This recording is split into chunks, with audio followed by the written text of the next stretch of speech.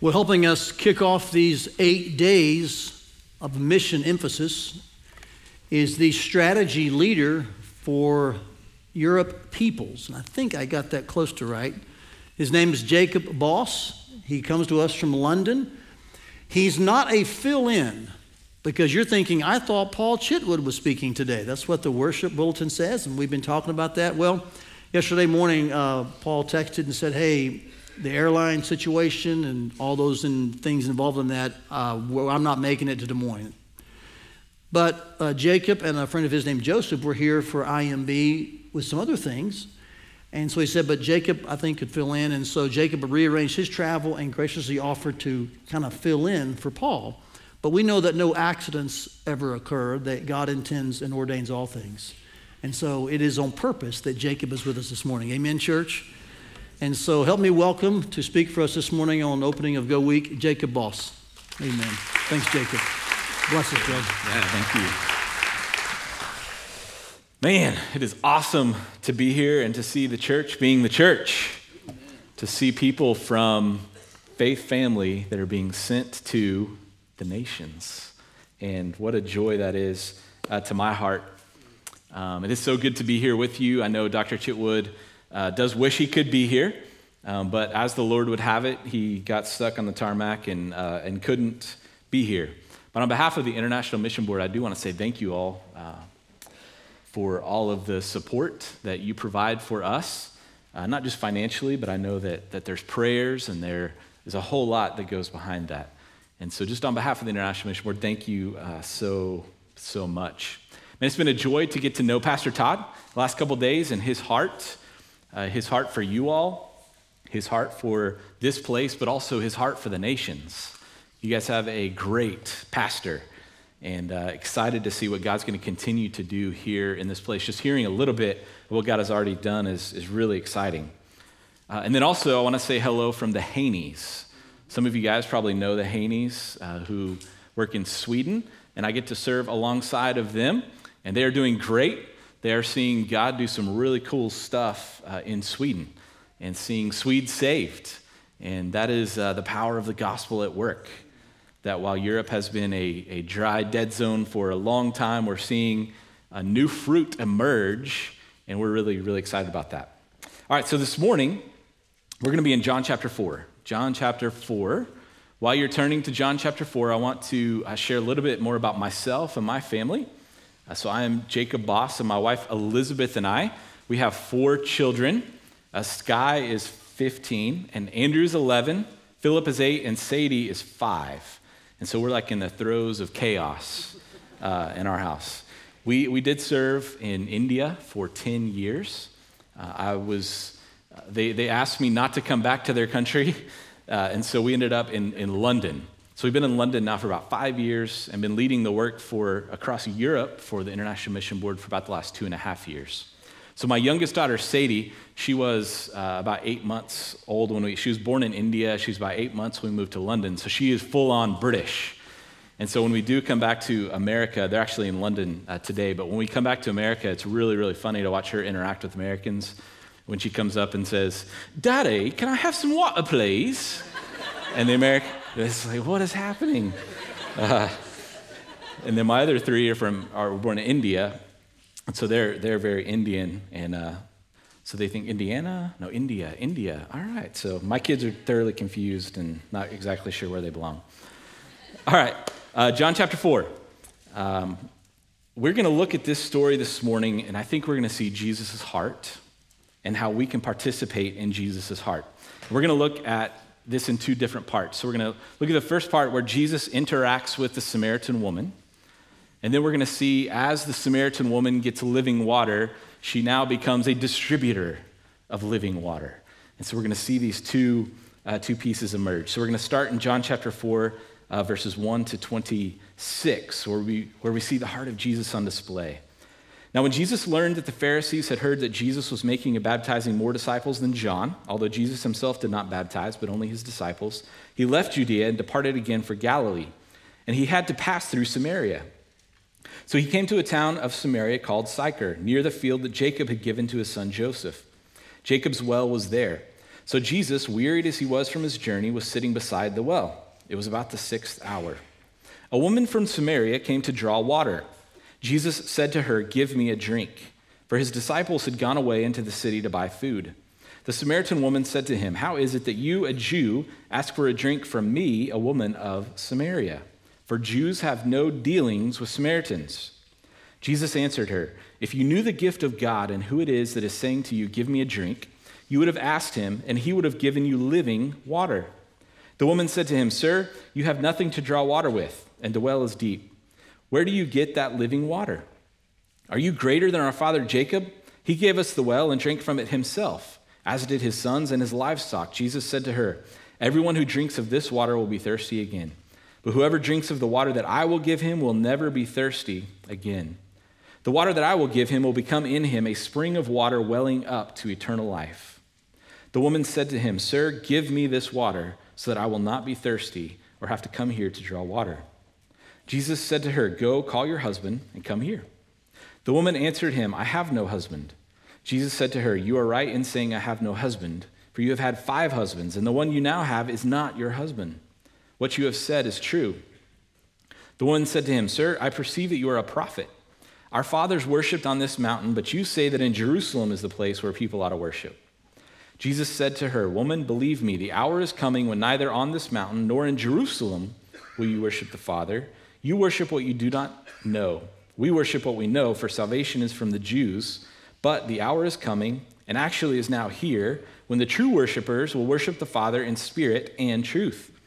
For the Father is seeking such people to worship him. God is spirit, and those who worship him must worship in spirit and truth." The woman said to him, "I know that Messiah is coming, he who is called Christ.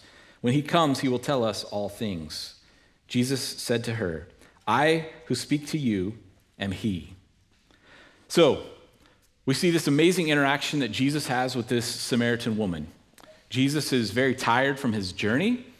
He sits down at this well. His disciples go to the next town to find some food. As he's sitting there, the Samaritan woman comes, and Jesus has this amazing interaction with her. So the first question we have to ask is, who was this woman? Who was this Samaritan woman? So we're going to look at this through 2 different lenses. We're going to look at this through the lens of the world, how the world would have viewed her, and through the eyes of Jesus, how Jesus viewed her. So the first thing we see in the eyes of the world is that she is a Samaritan. Now, Samaritans were a people that were looked down upon. Even in the text, we can see that she's surprised that Jesus is interacting with her because the Jews have no dealings with the Samaritans. The Samaritans were a lowly people, and the Jews, they didn't see any reason to have interaction with them. When my wife and I were in India, India has its major religion is Hinduism, and in Hinduism, there's 4 different castes. And in those castes, you have the highest caste, which is called the Brahmin caste, and they are the rulers and the leaders, they're the powerful people. And then on the bottom, you have the Dalits, or another word for them is untouchables. And literally, if any of the top 3 castes were to touch an untouchable, they would be dirty. And so they don't touch the untouchables. Actually, if a Dalit or an untouchable was riding his bike and there was a Brahmin house, he would have to get off his bike, take off the shoes, walk his bike, put his shoes back on, and then get back on his bike. So my wife and I literally watched this play out in India over and over and over again. The Brahmins, the untouchables, they felt worthless. They felt like they had no worth, but they had to do their duty. They had to do their duty so that in the next life, they might be able to come back in a little bit higher caste.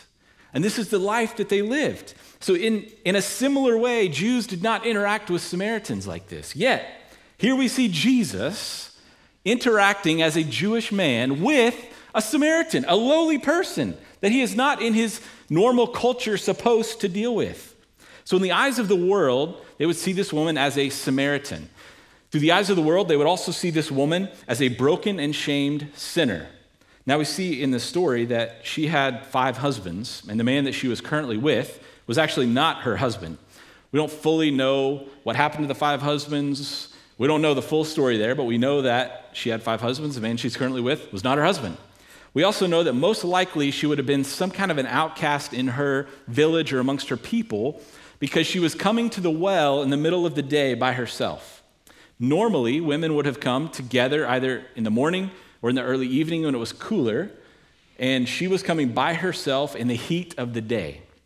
So most likely, she had been shamed and was some kind of an outcast in her own culture, in her own village, amongst her own people. So in the eyes of the world, she was a Samaritan, a lowly person to the Jews, and she was a broken, shamed sinner. This reminds me of a time in Mumbai when we served there, and my wife and our team was doing some work amongst the red light district. It's one of the largest red light districts of the world. I learned a lot about these ladies and even the guys that do terrible things. These ladies, I thought as soon as we said, hey, come out of that they would say, yes, thank you for coming and rescuing us. But that's not what they said. They felt trapped by their shame. They literally felt worthless. And it was so amazing to watch them as they learned about Jesus, and they themselves, like this Samaritan woman, drank from the well of eternal life and realized, wait a second, I do have worth. Actually, the Son of God came to the earth and died for me. He's taken my sin. He's borne my shame on the cross. To watch as these ladies went from worthless to worthy because, and only because, of Jesus. So that is how this woman would have been viewed through the eyes of the world, a Samaritan, lowly, and a shamed sinner. Yet, who was this woman in the eyes of Jesus? In the eyes of Jesus, she was thirsty for more than physical water. He was able to see that she was searching for something more than just something that would satisfy her temporarily, but she was looking for something that would satisfy her eternally.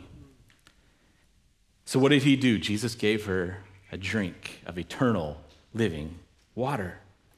Also, through the eyes of Jesus, this woman was known. She was known. She didn't know she was known. Jesus asked her, and she said, I don't have a husband. Jesus said, go get your husband, bring him here. I don't have a husband. Jesus said, you rightly say you don't have a husband. Actually, you've had 5 husbands. The man you're with now isn't your husband. She's like, are you a prophet? This woman was known. Even in the mire and dirtiness and filth, Jesus knew her. But it was also a place of safety that he knew her. It's amazing how often I try to hide my sin from Jesus. But guess what? We're known. But not only are we known, but we're loved, and through the blood of Jesus on the cross, we're saved. Jesus has removed the sin and taken it on himself. So this woman in the eyes of Jesus was known, yet safe in his love. This woman also in the eyes of Jesus was worthy of the gift of living water that springs up to eternal life. She was worthy because she was created by her Creator. She was created by God. And God loves and finds worth so much in all of us that he sent Jesus to die for our sins. Not only did he die on the cross for our sins, but he also took the very wrath of God for us. That's how much he loves you. That's how much he values you. As I have spent time in many different parts of the world, I find frequently that there are a lot of Samaritan women in the world today. Now, they don't all look like the Samaritan woman, where they've had one husband or 5 husbands. The man they're with now isn't their husband. They don't all look like that. Some of them do. Some of them are lowly and outcasts in society. The refugees that are coming into Greece and then moving from Greece throughout Europe would be amongst those people who are lowly and they feel worthless. They would be outcasts in society. Yet most are just normal people. Most are normal people who are looking for a drink that satisfies. And they're taking a drink of wealth. They're taking a drink of fame. They're taking a drink of, I'm just going to try to be good. And people all over the world are looking for that drink, for that liquid that will satisfy. The truth is, there's only one drink that will satisfy, and it's Jesus Christ. But today, as we sit here, there are literally billions of people around the world who don't even know the name of Jesus. There are billions of people around the world today that don't even know that there is a drink that they can drink from that will not just satisfy temporarily, but will give them eternal satisfaction. In India, I frequently ran across people who I would ask them if they knew who Jesus was. And this one young man comes to mind who said, "What is a Jesus?" Billions in the world that have never even heard the name of Jesus.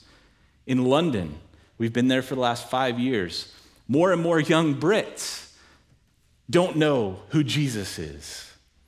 They might have heard his name, but they're several generations removed even from churchianity that they don't even know who Jesus is or what he has done for them. Around the world, there are people that are literally quenched for thirst, and Jesus needs to be introduced to them.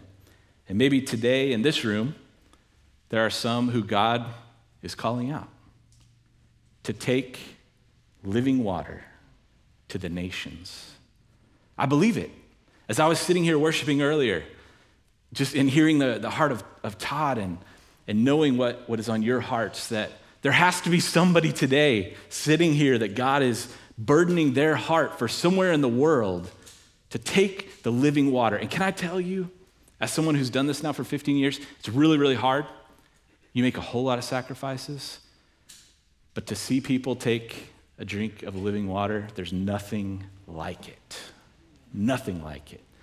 And my heart is that each one here can experience that at some level, whether that's here in Iowa or somewhere to the ends of the earth. So now we're going to transition. So we see Jesus giving living water to the Samaritan woman, and now we're going to transition in the story. The disciples come back, as we see here in John 4:27. The disciples return, and they're marveling that Jesus is speaking with this Samaritan woman. So in verse 27, just then his disciples came back. They marveled that he was talking with a woman, but no one said, "What do you seek?" or "Why are you talking with her?" So the woman left the water jar, went away into town, and said to the people, "Come, see a man who told me all that I ever did. Can this be the Christ?" They went out of the town and were coming to him. Meanwhile, the disciples were urging Jesus, saying, "Rabbi, please eat. We got this food for you. Eat, you're hungry." But he said to them, "I have food to eat that you do not know about." So the disciples said to one another, "Has anyone brought him something to eat?" Jesus said to them, "My food is to do the will of him who sent me and to accomplish his work. Do you not say there are yet 4 months, then comes the harvest? Look, I tell you, lift up your eyes and see that the fields are white for harvest. Already the one who reaps is receiving wages and gathering fruit for eternal life, so that sower and reaper may rejoice together. For here the saying holds true, one sows and another reaps. I sent you to reap that for which you did not labor. Others have labored, and you have entered into their labor." Many Samaritans from that town believed in him because of the woman's testimony. "He told me all that I ever did." So let's look here. The first thing I want us to see really quickly is that Jesus has a work to accomplish. John 4:34. He says, "My food is to do the will of him who sent me and to accomplish his work." Jesus has a work to accomplish. What is the work?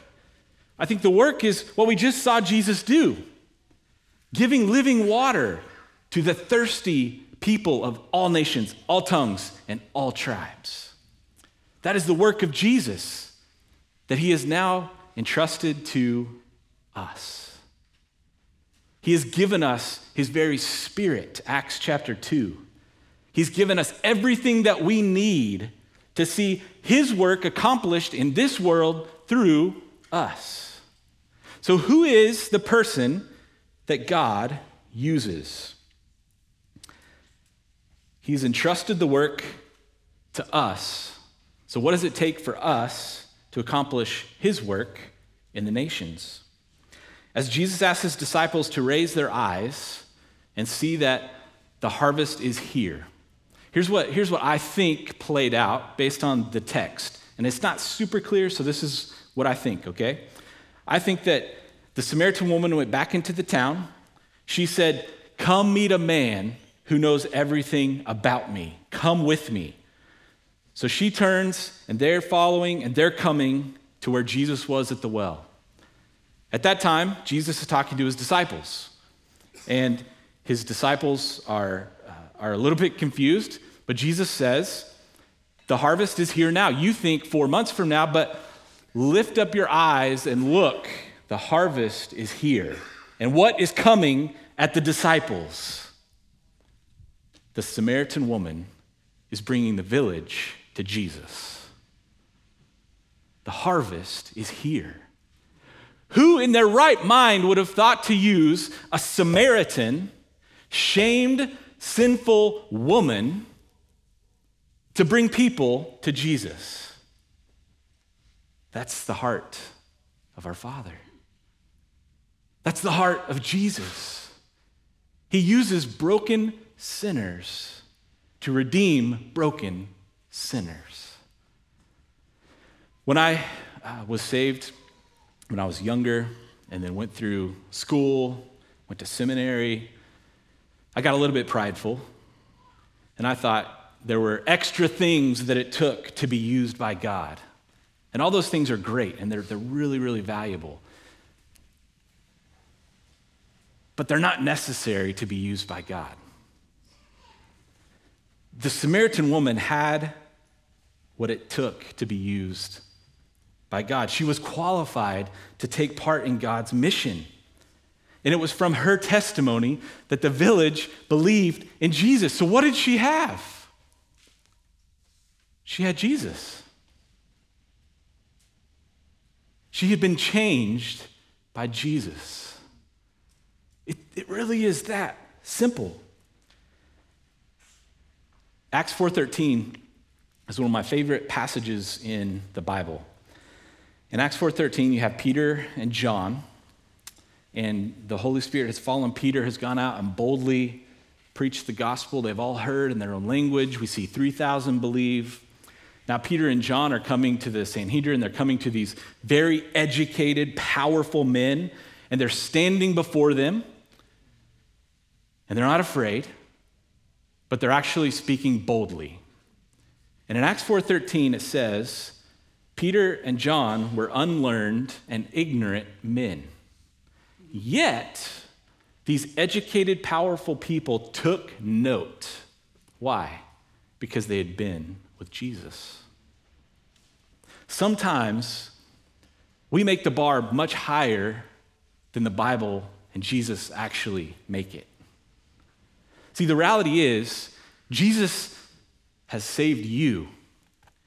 You have his Spirit. You have him. As you go into your neighborhood, as you go into your workplace, as you go into your school, and you now can give them a taste of the living water. But what's amazing is, in this story, the Samaritan woman knows it's actually not her. Right? She just says, "Hey, come meet a man that knew everything about me." So really, what's our job? Our job is to say, "Hey, you need to come meet Jesus." Our job is to bring people to Jesus so they can meet the one who loves them, who died for them, who saves them, who gives them complete value and worth. In India, when we first got there, again, I had come just from seminary. And again, seminary is great, but my paradigm was exploded. There was this illiterate pastor who said, "Hey, will you come with me to an all-night prayer meeting?" And I thought, all-night prayer meeting. Okay, yeah, let's go to an all-night prayer meeting. So we go at 6 o'clock, and I'm thinking, like an hour, 2 hours. We start to pray. I'm done in 15 or 20 minutes, just being honest with you guys. And 6 o'clock the next morning, this illiterate pastor and these very lowly, very poor people are still crying out to God. Crying out to God. Over the next 5 years, they would see thousands of churches started. Thousands of churches started. They did not have money. They did not have education. They did not have names that were known. They had everything they needed. They had Jesus. They had Jesus. In London, I met a great brother who was in the workforce. He's working in central London. He's an executive at a financial company there. And God saved him radically about 4.5 years ago. His wife they have 2 girls. Him and his wife were on the verge of getting a divorce. He was into all things that most business people in the city center of London are, from being loose with women and drugs, all of that stuff. Jesus radically saved him. He had never been to church. He didn't even really know who Jesus was. But in his desperation, someone shared the gospel with him, and he got saved. And in his passion, he went back into his workplace and began to share with everybody in his workplace. His boss was like, hey, bro, you're going to need to calm it down a little bit, or else I don't know that you're going to be able to keep your job. And he said, well, my job's not worth anything anymore. I now have everything, and you need it. You're in the same place I was in. Jesus has taken my life and totally restored it. And he's seen people come to faith at YouTube and Google and Facebook. The current leader of the Facebook faith team in Austin, Texas, was saved 3 years ago in London. A normal professional coming out of the mire of sin, immediately activated because of Jesus into his mission. The person God uses is the person that is with Jesus, the person that is becoming more like Jesus, and the people that will simply bring people to Jesus. There is still much work to be done. Globally, there's over 1 billion people who still have no one focused on reaching them. There are over 3 billion people that most likely have not heard the name of Jesus. 155,473 people die every day without this eternal water. 80 million people are forcibly displaced worldwide. And that number is only going to grow in the next 5 years because of some turmoil happening in different parts of the world. There is so much need in this world. Many of us in this room, we have the answer. The question is, what will we do? Maybe you're here this morning and you actually identify more with the woman. You don't have deep satisfaction. You're searching. You've been drinking from many cups. Can I encourage you this morning that Jesus loves you? He died for you. He knows you. If you will simply confess to him your sin, receive him as your Savior, he will completely satisfy you, and you can be on mission for him. But maybe you're here this morning, and you know people in your life that you need to introduce to Jesus. Maybe you sense the Lord is asking you to join him in his mission somewhere else in the world. It's worth it. The price is high, but it's worth it. We hope you enjoyed today's message. For more messages, visit firstfamily.church/sermons or subscribe to our podcast feed. Thanks for listening.